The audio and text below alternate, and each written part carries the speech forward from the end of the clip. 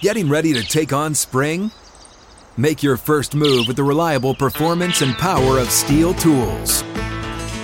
From hedge trimmers and mowers to string trimmers and more, right now save $30 on the American-made Steel FS56 RCE trimmer. Real Steel. The FS56 RCE is made in America of U.S. and global materials. Offer valid through June 16, 2024. See participating retailer for details.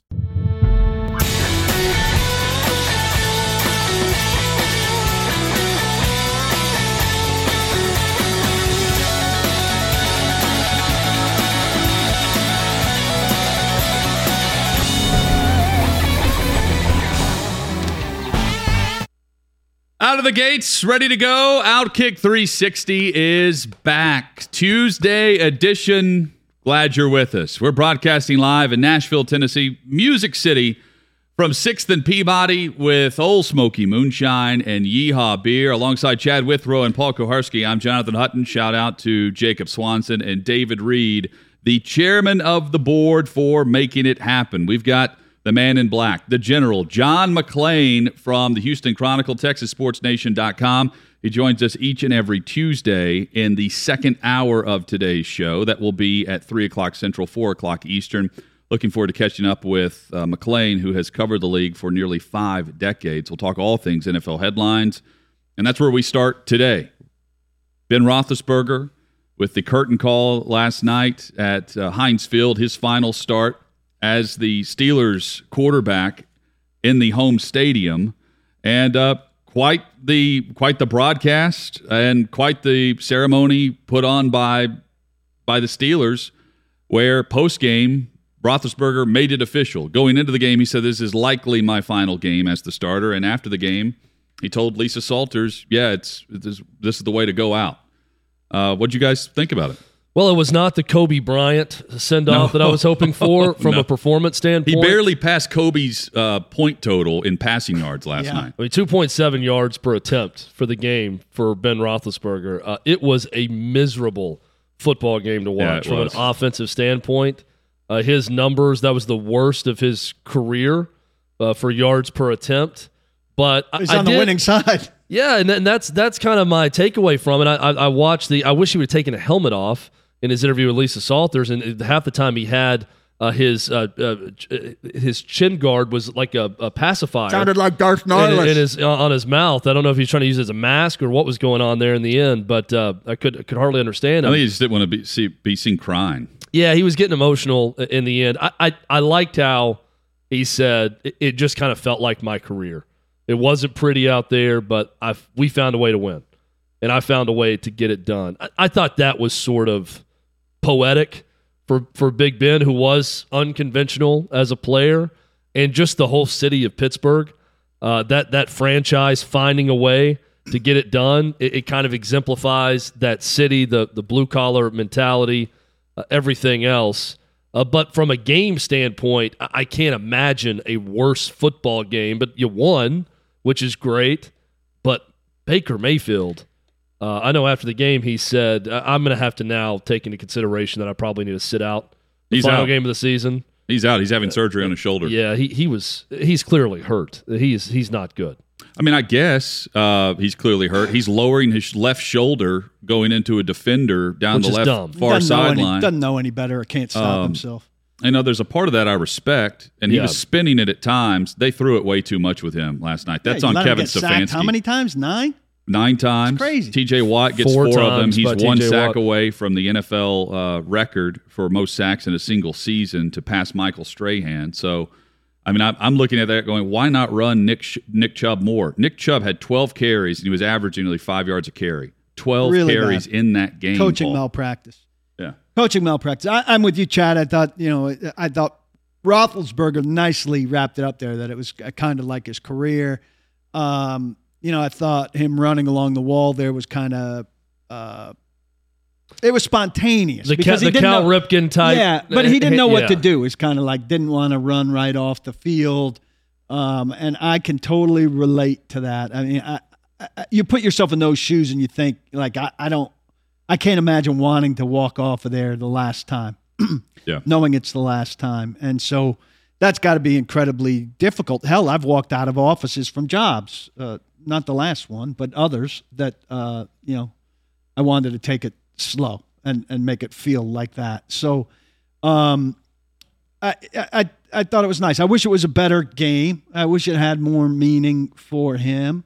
I've got a fondness for Pittsburgh and for that place and for a friend I have there. I was kind of thinking of the people that I know from there or from there and have left and what it meant to them as well. So I thought it was good in that regard. I wish that that Harris had slid and given him the snap, or that the timeout had gone through so that he legitimately could have come off the field, whether he took his helmet off or not, but that we saw him walk off outside of the knee, which he got lucky to get at the end. But yeah, that was so cool. The setup with getting that interception, allowing him to go out there and take the knee. And Such a bad But pick. here's where it is not properly communicated.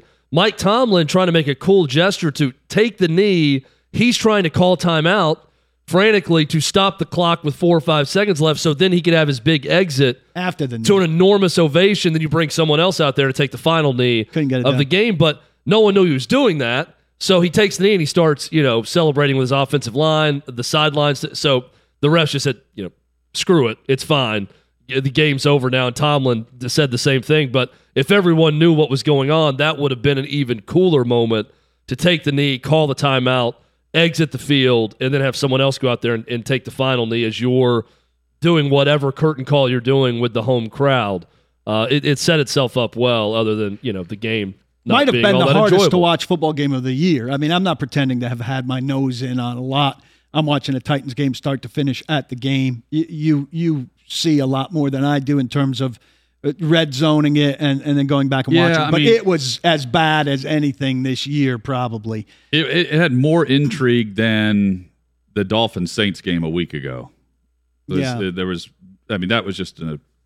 was a terrible a non-COVID affected game, we could say. Yeah, for sure. But at least the storyline was how is Ben Roethlisberger going out otherwise here? Everybody would have flipped There's no away. reason to watch it otherwise. Yeah, But hey, we likely watched two quarterbacks play their final game as the starter for their respective teams in that stadium, because Baker Mayfield is now out for Week 18. He's not going to play against Cincinnati. He's going to have shoulder surgery. They're eliminated from postseason, which is why they're electing to do it now, and he's electing to do it now. But he's likely out after this year, unless they extend him, and I don't think they'll do that. I don't think they'll tag him. I guess they could, but again, I don't know what else is left to evaluate. The problem that Cleveland has, though, is their struggle to find their quarterback. And they are right on the fringe with Mayfield. You see glimpses of why he's a top star coming out of college and one of the top picks, and then there's total frustration. I think there's a respect factor that goes into him playing through what he played through, and there's also the factor that due to the way he plays, he's going to get hurt. And so there's a juggling act going on there. Stefanski and their front office, it's a big decision to make on how they go about doing this now. And maybe it is you franchise him for 1 year and then you figure out what you have, and you either did that through the draft or free agency. But they're at a crossroads now. And same goes for Pittsburgh, because I don't think they're set up all that well as it sits right now for the future of the quarterback position, although they could jump into the free agency pool. What is the market for Baker Mayfield if Cleveland decides to go another route? Can you think of another quarterback as marketable on a national level that's in every commercial break, that's a national pitchman that is now in jeopardy of where he's going to go and be a quarterback? And to actually ask the question of what's the market for him, the one that comes to mind is Cam Newton. At the end of his time in Carolina, he was on a lot of national commercials. Johnny Manziel. Johnny Manziel's another good example, but that flamed out relatively quickly. Baker Mayfield had some success as a quarterback, got those national commercials, and now we don't know where he's going to end up. A lot of questions around Cleveland, throughout this season, but coming out of that game, Kevin Stefanski is going to get a pass on this season, but as we all know, there's no such thing as an eternal pass. No. Because if things aren't good next year, everyone's going to remember this year. There's no true mulligan. It all adds up. It counts against you or counts for you. A lot of offseason questions now for Cleveland. Well, I think at Cleveland, you're reluctant to give up on things that finally had success after so long a period of no success. Yeah. So I give that to Stefanski. I'm less likely to give it to Mayfield. But, Chad, while you were out, we talked about this. I mean, it's hard to go away from a guy and put yourself in a quarterback-needy situation when you think to the jersey with the 15 names of failed Cleveland quarterbacks, but the guy's just not that good. And for the advertising thing, America has sped up on so much, right? Twitter and everything has sped up. Why can't we speed up advertising? Why can't we not sign lifetime contracts to be the Progressive Insurance spokesman? Why can't we say, hey, we want to pay you a lot of money to be our spokesman, but if it turns out you're a sucky quarterback, you're not going to be our spokesman anymore. We're not going to watch Baker Mayfield for life doing the Cleveland Browns stadium thing if it turns out that people are sick of it and you're not playing well. Well, I don't think people are sick of it. I'm sick of it. Well, that's fine, but you also once said that you don't pay attention to advertising. Yeah, I actually like the commercials. I think commercials are clever, but they play out after a certain point in time. I think they're very good. And I'm ready to see Joe Burrow and Justin Herbert or whoever. I think Joe Burrow's an interesting one from an advertising standpoint of what he could do. I don't know about... I mean, Herbert's a great quarterback. I don't know about him as a pitch man. Yeah, I don't know about him as a pitch man either. I'm going by personality. Why do these have to last forever? Well, my question have to. Well, it seems like it's a 3-year any time. Yeah, but I mean, he's been the starting quarterback for the Cleveland Browns while it's been going on. The question now, Paul, if they come back next year and he's a backup for someone, then yeah, I would understand what you're saying. But I don't think they're still going to be going next year to this extent if he's not a starting quarterback somewhere in the league. Obviously, it's not going to go because his home is the Cleveland Browns' home in the commercials. Yeah. So that's going to have to change. I liked Snoop Dogg's plan for his Pittsburgh Steelers. Did not know Snoop Dogg was a big Pittsburgh fan. But he said, Peyton Manning asked him, what would your plan be at quarterback? And he said, it's Aaron Rodgers or Russell Wilson. Should be the next quarterback of the Pittsburgh Steelers. And Peyton had a funny line about, I'm sure Matt LaFleur is going to love that. I'll ask Aaron Rodgers about that in the fourth quarter. I'm sure LaFleur will love it. Pittsburgh's also not, it's a one-shot deal, but it's not a team that historically is going to go hand away 3 first-round picks. That's a draft-building franchise for eternity. So, well, it's all about how do you value the rest of the roster right now. If you look at that roster and you say, we are a quarterback away, I'm going to quote Snoop Dogg again. He said, this is a team that's a quarterback away. So you go all in on getting that quarterback. If not, you're rebuilding. That's what we see. Now, Pittsburgh may be the exception. We thought they were maybe rebuilding at quarterback with Ben Roethlisberger when he was a starter. Worked out pretty well early on for them when he won a Super Bowl in year 2 as a quarterback. So they could go the draft route and bring someone in. Kenny Pickett. Yeah, there's no Ben Roethlisberger right there in that city. Is a problem. But I mean, if you truly believe everything's in place, good young running back Najee Harris, good receivers, defense is good, you've got a clear star in Watt rushing the passer, then I think if you factor all that in and say this is a Super Bowl caliber team with a top level quarterback, then I think you maybe change your mindset a bit and go after that. Here's my idea for them. Because I wouldn't be all in on the new guy because they're draft-centric and I wouldn't want to give away a ton of picks. I'd do something like Garoppolo, refresh the offensive line, and get into the draft next year when there'll be some better options and just kind of concede like we're drafting the wrong year, so we'll do what we can to stretch it out a year. And we could win with Garoppolo if we could keep him upright. We need to work on our offensive line anyway, so that'll be our focus this year, and then next year we'll be ready for the draft. Could that team win with a healthier Baker Mayfield? Potentially. Probably. Although they're built similarly. I watched that game last night thinking about that possibility. It's an interesting idea. They're built similarly with offensive line in Cleveland's better. Offensive line in Cleveland, when healthy, is pretty damn good. Najee Harris had his best day as a rookie and then broke Franco Harris's rookie rushing record last night. But 188 yards last night rushing. Glad he did it in 16. That's the best. Yeah. I don't know, Chad. That's a good question. I think he's got – there are things on Cleveland's roster I like better. But it's a very similar team, tight end-centric for both. See, what's Cleveland's alternative? Where do you envision them going if Mayfield's gone? To Keenum or to draft? or in the lottery. They'd love to have Russell Wilson. I mean, that's known. Where did Russell Wilson go there? There are a number of questions with quarterbacks for the offseason. So the one thing I read about Russell Wilson from somebody with insight was, he'll push it only to a degree. He's very concerned with his legacy ultimately and doesn't want to screw things up for himself where he looks like he pushed. And he doesn't strike me as the kind of guy that would push the way Brady pushed or push the way Rodgers might push. And he's not as good as those guys. No, but he is very efficient. This is the first losing season. We want to praise Roethlisberger for not having a losing season. It's a great fit for Russell Wilson in Pittsburgh because he's been in a similar situation, and he would go to an organization that hasn't had a losing season with Tomlin, and Roethlisberger never had one with Bill Cowher. They are similar. They have a similar feel to them. They've had stability. They're both super stable.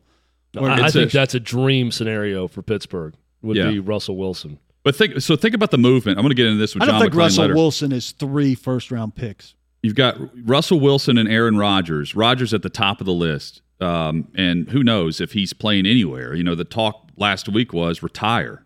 Again, who knows? Rodgers, Wilson, Roethlisberger's out, so they're in the mix for both guys. Baker Mayfield, Garoppolo, Jameis Winston is going to be back healthy, and he's coming off a 1-year deal that he signed in New Orleans.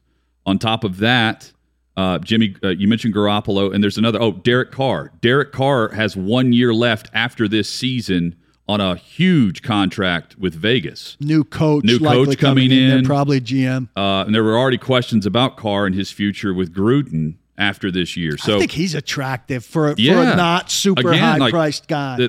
I think there's going to be a lot of veteran movement with guys currently under contract that have a year left and teams trying to figure out where to move them to around draft day. I'd take Carr in Pittsburgh or Cleveland for not giving up the house. Yeah. On teams that are run-centric, defense-centric. You and I watched him spin it one time warming up here. And when he's on, he is a lot of fun to watch. Consistency's the problem. Well, I was going to throw Jared Goff into that mix of the Jimmy Garoppolo, Baker Mayfield quarterbacks, but he's got 1 year left and then out after that. They probably are going to want to move on. I would take, if all things are equal, whatever franchise you have, and both are healthy, I'm taking Baker Mayfield over Jimmy Garoppolo. Me too. No doubt about it. Got moxie. Yeah, that would be my choice, but that's going to be the debate in hunting through and Jameis Winston, that these teams with this quarterback musical chairs and teams desperate to find someone, that's going to be the debate amongst those teams. There's obviously you would add Russell Wilson or Aaron Rodgers to your team if you need a quarterback. There's no doubt about that. Garoppolo is more likely. The doubt is with those other guys. Garoppolo's got a long injury history, right? This is Mayfield has been hurt this year. He's not a constantly injured quarterback, is he? Well, he's banged up. But gritty and able to play. This year has been this year's a wash, right? But Garoppolo's had a bunch of washes. He can't finish seasons. Yeah, that's been a real problem with San Fran. I like a healthy Garoppolo. I think a healthy Garoppolo is underrated. Yeah. But how often have we seen a healthy Garoppolo? Coming up, we will get into more of the NFL playoff scenarios. It's a bit later in the show. When we come back, speaking of health versus injured, Matt Corral. A lot of discussion about his injury in the Sugar Bowl for Ole Miss and their loss to Baylor, and whether or not he should have played or opted out for the Sugar Bowl to prepare for the NFL draft. We'll dive into that and hit some other headlines surrounding the opt-outs of college football and all the bowl games right now. First, though, Outkick 360, excited to partner with Aurora NutraScience, VidaLifeScience.com, VIDA Lifescience.com. Aurora delivers supplements where you need them the most, your body. VidaLifeScience.com is where you can see more information. And our Outkick 360 season ticket holders, everyone listening and viewing, you receive a 15% discount with the code OUTKICK360. Typical pills and capsules are not well absorbed. In fact, most are only absorbed in small, very small amounts, and your digestive system breaks these pills down until there's really very little left for you to benefit from. But here's Aurora, unique cutting-edge nutritional and absorbable supplements encapsulated in liposomes, and that ensures greater absorption in the body's bloodstream. I personally use the vitamin C, vitamin D3, glutathione, but there are many more to choose from and pinpoint exactly what you want. Visit VitaLifeScience.com for more info. 15% off with the code OutKick360. 15% off, code OutKick360 at VitaLifeScience.com. Aurora NutraScience's mega liposomal products offer greater bioavailability. Through our proprietary process, vitamin C or glutathione molecules are encapsulated in liposomes that ensure much greater absorption into your body's bloodstream through the GI tract. This allows for greater efficacy of these nutrients into your body's bloodstream. Use HVVCAST when you purchase at www.auroranutrascience.com for a 10% discount at checkout.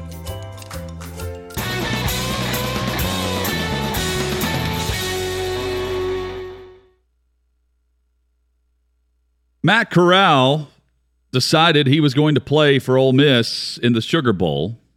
Then he hurts his ankle. X-rays, by the way, negative, luckily. But didn't finish that game, left the game on crutches. Ole Miss loses, and it wasn't going well anyway. But Ole Miss loses against Baylor, and then the discussion points over the weekend and leading into this week have been whether or not he should have opted out in the first place and focused on the NFL draft. Ultimately, this is an injury that's not going to affect his draft day status. Will it affect some training, potentially? Sure.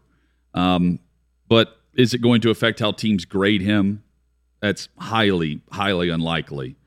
But the conversation continues because we've seen across the country a number of players, doesn't necessarily have to be first-round picks, who have opted out of this bowl season. We saw it in years past, too, in order to focus on the monetary gain come combine time and the NFL draft, and where they may end up not wanting to risk severe injury.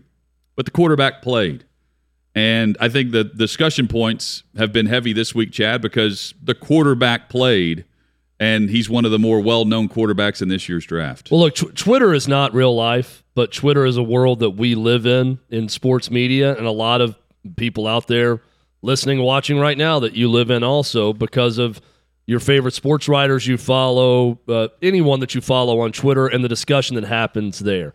This was sort of the perfect storm of College game day Saturday morning. Kirk Herbstreit said some things that got most of college football media pissed off about players not necessarily loving football as much that opt out. And maybe it's just changed with kids now where football's not the same for them, and they make this decision. And then that leads straight into Sugar Bowl that night. Matt Corral gets rolled up. It looks terrible. Yeah. Thank goodness it wasn't. It was an ankle sprain, but he's out. And then this sparked this huge debate over Matt Corral's injury and, this is why you opt out of quote-unquote meaningless bowl games, is for this reason right here. And no one should ever have a problem with anyone who ever opts out of a game. And Kirk Herbstreit's an old man for having this opinion. It's ridiculous to question the love of the game from any kid who opts out or anything else with football. Here's where I stand on this. And this has taken some evolution with me on this, because when this started, I hated it. I would downgrade someone who opted out of a bowl game if I were an NFL GM. My opinion has evolved, and opinions are allowed to evolve as time goes on. I now feel like it's perfectly okay if a player decides to opt out of a non-playoff game because they want to go get ready for the draft and they don't want to risk injury. I also believe that, and I know, I'm going to love the players more who play in the bowl game.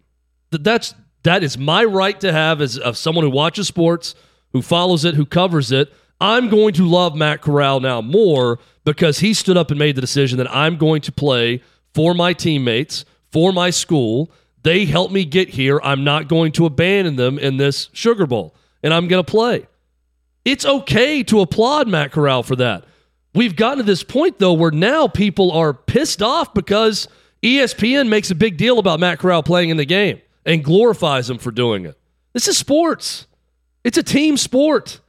We glorify people for making sacrifices to play for the team. This may sound Pollyanna to some, and I get that everyone has their own risk aversion and what they're willing to do, and that's fine. In different positions, I think, could qualify your decision-making differently on this. But I'm not going to sit here and apologize for loving the players that could opt out that don't. I'm always going to love those players. I just hate the ESPN thing where it's so obvious what's going on and they show no self-awareness or just gloss right over it. And Kirk Herbstreit's done this twice lately. I'm not remembering specifically what the other one was, but it was the same thing. He's so supportive of his network and his network's goals, his network which pays him a ton of money, and I love Kirk. But ESPN is well served by people playing in these games because it owns these games and broadcasts these games. All but one. So these kids playing in these games is good for his bosses and his network. So whether it's about whether they love the game or not, when he's on there complaining that the kids aren't playing in the game, it's akin to him saying, this isn't good for me and my company. And that's clearly what he's saying to some degree, yet their entire broadcast just pretends like that's not a thing. Well, it depends on where these guys are going to be playing at the next level. It is a little odd when we see, look, everybody's entitled to do whatever they want. First, let me get that out there. When I see a potential fourth-round player opting out of a bowl game, that's where I'm like, okay, where is the commitment level to the university and your team? Because there is no certainty if you're a late day 2, early day 3 player today that you're actually there come draft time in April. You can still help yourself. You can help yourself, and honestly, like, you can hurt yourself by opting out and then not testing well at the combine if you get the invite, and then you're screwed. If you're a surefire first-round pick, the monetary gain of ensuring your health for your rookie season would be the utmost importance to me. But that's with the certainty of knowing that you're going to be that guy. Matt Corral knows he's a first-round pick if he plays or if he doesn't play, and if he's opting out of all the drills anyway at the combine for the most part. Those guys do. Maybe he's built different in that structure, but for all those clamoring that, why did he end up playing because he's hurting himself for the combine? If he can't do those drills, guys, we know he's not likely doing them anyway. Point being, I think it matters on where you're graded and the information you're getting, because I do think the bowl games can help you extensively. And I also find it odd that for all the discussion about Matt Corral, no one's talking about Sam Howell, who did the exact same thing and started for North Carolina in the Duke's Mayo Bowl on a season where he's actually hurt himself because North Carolina did not live up to expectation. He passed for 3,000 yards. He has nothing more to prove. As a junior, he's already the all-time leading passer in Carolina history, and he's opted out. And he's for his senior year, he's opted out, and he's declared early for the NFL draft right after the bowl game. Everyone knew he was going to do it, but he still played, and I respect him more for it. Yes. But everyone's pointing to Matt Corral as the example. He's not the only example of this. And I'm here to tell you that the Mayo Bowl, whether Sam Howell played or not, didn't really make a difference on the value of that game or whether or not that game was watchable. Well, and because I respect, or you respect, the player more for playing in the game, for suiting up and going out there and competing with his teammates one more time, I think so many times this is twisted into, by glorifying and honoring the player who plays, then you're throwing vitriol at those who opt out. And that's not the case with me. No. But I also, if I'm a sports fan and you're a fan of that team, of course you're going to like the players more who play in that game. Well, I mean, those players, to me, that's just common sense. Wanting to see them as a tribute to them. That's how fans are going to react to it, and I'm okay with that. I don't think you should go on social media and trash the kid who decides, hey, I'm a first or second round pick. I'm not going to play in this non-playoff bowl game. But these things do have a trickle-down effect. And this is something I thought about with Matt Corral in the Sugar Bowl, because there's so much. They're not in the playoff. Matt Corral owes Ole Miss nothing. He should have gotten ready for the draft. He shouldn't have played in that game. Okay, when they lost to Alabama and they're probably out of the playoff race, then does he opt out then? Hey guys, I've done everything I can. Thanks for the development. Thanks for the help. Thanks for the blocking offensive line. You guys got it from here. Peace out. I'm going to go get ready for the draft. When does this end? We saw it in a COVID year last year where a lot of guys made the business decision. I'm not going to play the season because I don't care enough with no fans and the schedule being weird and all that where I'm not going to play. This is going to happen more and more. And for those that cover the sport, I would think you would ultimately want what's best for the sport and their fans. And I don't think that the trickle-down effect that this could cause is what's best for the sport of the fans. What Matt Corral did, what Sam Howell did, those decisions are best for the sport. Something else, I got into an argument with a media member over this. Well, why should we be mad about someone opting out of a meaningless bowl game when all we do is talk about the playoff? We're not talking about the Sugar Bowl. We're not talking about these games. And I'm thinking to myself, if you played high school sports or you play FCS level sports, we're not talking about Eastern Illinois games, but those guys somehow go on and put pads and play games. It means everything to you if you're playing.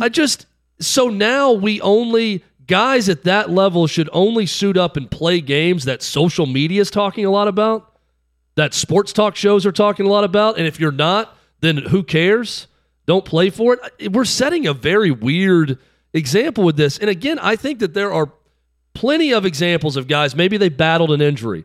Maybe they're at a position where it's easy to get rolled up on, an offensive lineman, a defensive lineman, where you're saying, hey, we had a disappointing season. I love my teammate. I love my school. I'm not going to play in the Duke's Mayo Bowl, to Hutton's point.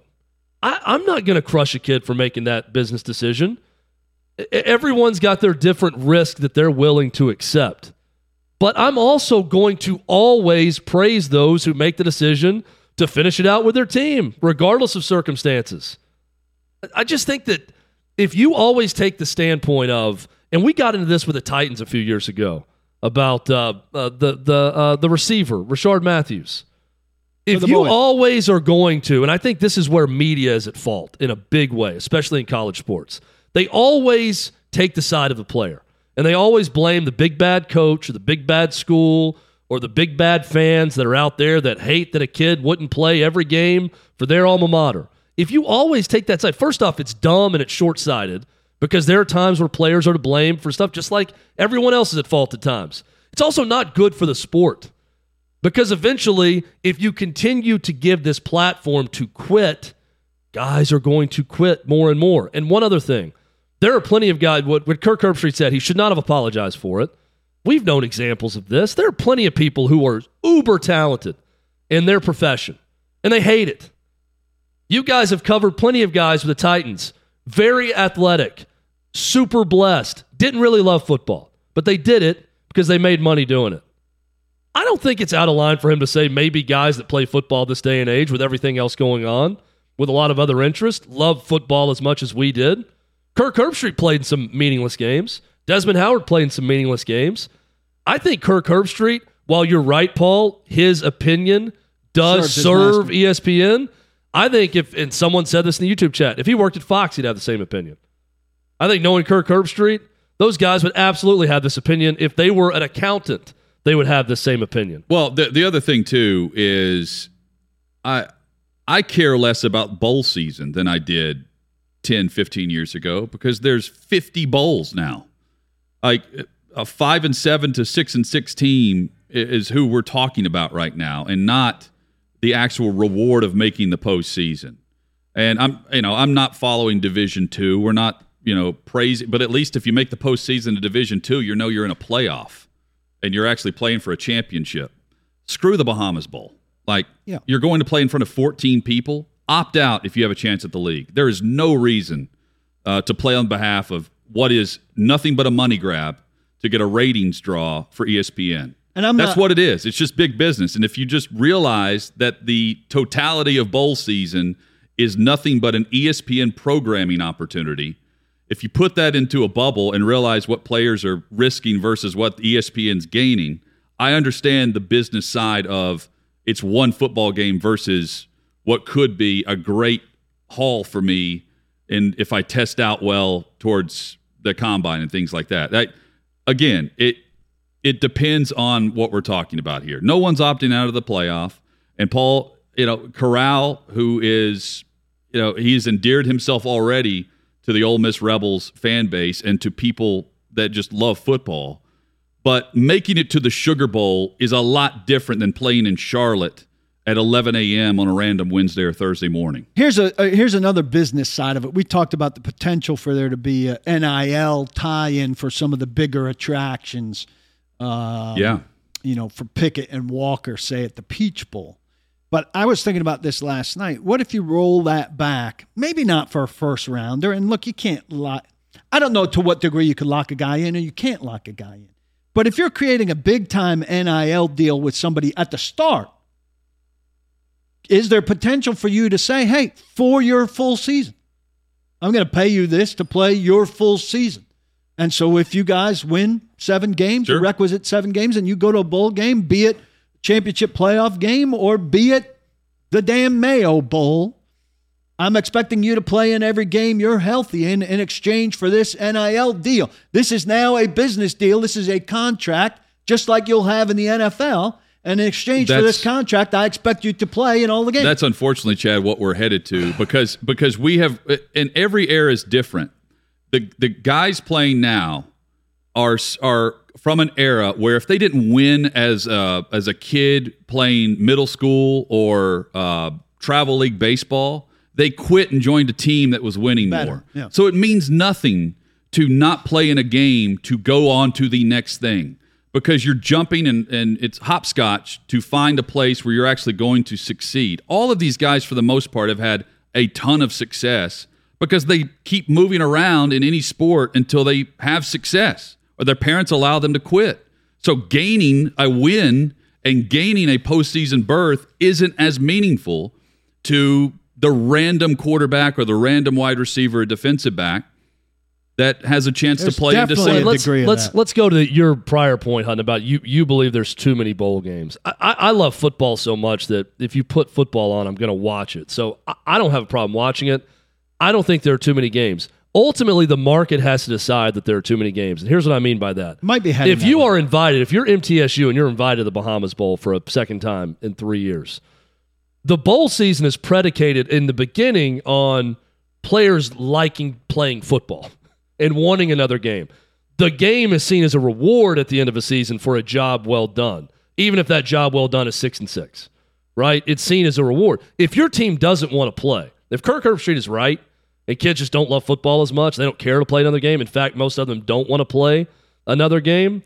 Then have a team vote and have all these programs start to, not players, but when programs start to opt out and they're going down the list, they're having to go to teams that are 3-9 and everybody's saying no. That's when you'll start whittling down the bowl games because ultimately players don't even want to play in them. I think the assumption that all players want to play in bowl games because rah-rah and it's one more game, that's foolish. I also think the assumption that no kid wants to play in the Duke's Mayo Bowl is also foolish. Yeah, no, I don't think that's true. It's a little bit of both, but I always thought that players play, and they're playing the sport because somewhere inside of them, they love playing that sport, and they'd get another game and a chance to do that. And I'll also argue this. You're right, Hutton, in saying that it is a television product. This is a holiday slate of games for a network and ESPN to cash checks from advertising. But so is Tennessee and South Alabama in November. Yeah. That is an inventory window on SEC Network. That's all it is. So if we're going to start opting out of that, it's not long until guys just say, I've got a shot to get drafted in the 6th or 7th round, and I really don't want to play this game in November when our season is not everything that I thought it was going to be coming into it. We haven't had as much success, even if it's not a complete failure. Those that are complete failures, you're going to have more say, you know what, I'm out of this mid-October game. because all it is a TV window for someone. The one thing I thought about when I pictured a team, and I don't want to get to that point. One thing I thought about when I pictured a team deciding whether it really wants to go to that bowl game is kids saying, "Hey, coach, what's in the swag bag?" Yeah, that was for a while. You know, the free stuff. If I get a PS5, was a big deal. If I'm getting a PS5, I want to practice for 3 weeks and go. If I'm only getting a watch, maybe not. Coming up, we get into the NFL postseason. We'll talk playoffs and postseason awards. In today's focus will be on the coaches. We'll look from the Vegas perspective. There is a clear line. There's 3 coaches that are up for Coach of the Year, and then there's the rest of the NFL. That's next on Outkick 360.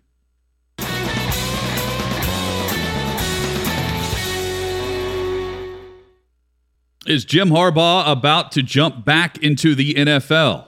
Welcome back to Outkick 360 across the Outkick Network. John McClain's coming up in 9 minutes.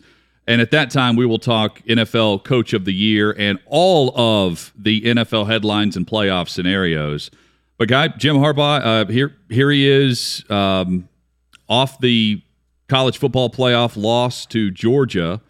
And Bruce Feldman of The Athletic has a column up, Chad, that you referenced during the break, where the Raiders or Bears could be in contention to hire Michigan's head coach. I had this in an early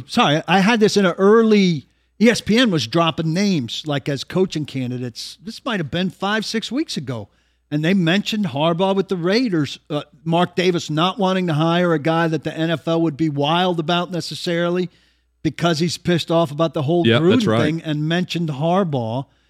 I'm interested in this idea because Harbaugh probably just did as well as Michigan's going to do, right? Won the Big Ten, went to the college football playoff.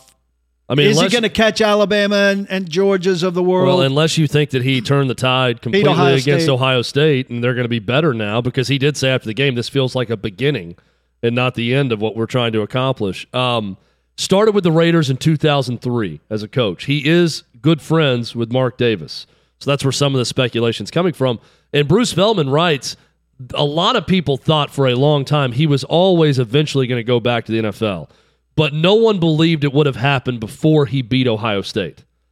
That he could not leave, just the way he's built, could not leave college in Michigan without beating Ohio State. So now that he's done that, they got to the playoff. It's not necessarily mission accomplished, but that he would prefer the NFL from a coaching standpoint and maybe doesn't love all of the recruiting, NIL things, opt-outs, everything else that are coming to college football and would want to get back to the NFL game. This would make sense. This would be the right time. It does make sense. This is also the perfect time for Jim Harbaugh to cash in. You have James Franklin making $10 million a year, and he's 11-11 over the last 2 years. Harbaugh just beat Ohio State, just went to the college football playoff, and if you Harbaugh currently is making less than Paul Chryst and PJ Fleck in his own conference. So if you start looking around and you think, okay, how do I get my payday? David Dunn is his agent. How do you create a atmosphere of panic on Michigan's part? Do you want to keep your college football playoff coach, or do you want to be in a coaching search as every other team has found theirs? That's a way to drive up the price and get a raise when otherwise you'd be talking about this a year from now. And you use the Raiders and the Bears to your advantage because those teams will actually be interested, and the NFL media will report this and not the college football bloggers. Nothing against them because they're normally hitting on a lot of college football jobs right now. But that's how you drive up the price and you get ahead of the rest. I mean, Pat Fitzgerald is making 5.8 and Harbaugh is listed at 4.4 at Michigan. It's time to get a raise, and now he can go with a skyrocket price because Ryan Day is also going to get a raise. And he just scored the goodwill, not the goodwill, but I mean, he took the pay cut coming in bad. And then when he got some bonus money back, he gave it to coaches at Michigan who took a big COVID hit, the volleyball coach and the softball coach and all of those people, which was huge goodwill for him amongst his peers at Michigan and Ann Arbor. So if he got a big raise now after he finally beat Ohio State and won a Big Ten championship, there'd probably be a rallying cry for him amongst his peers, which doesn't hurt. Now, see, if this was James Franklin, I would think he's just trying to get a raise. But because James Franklin, I think, is a college coach. When I think of James Franklin, he's better suited for the college game. Right. I don't feel that way with Jim Harbaugh.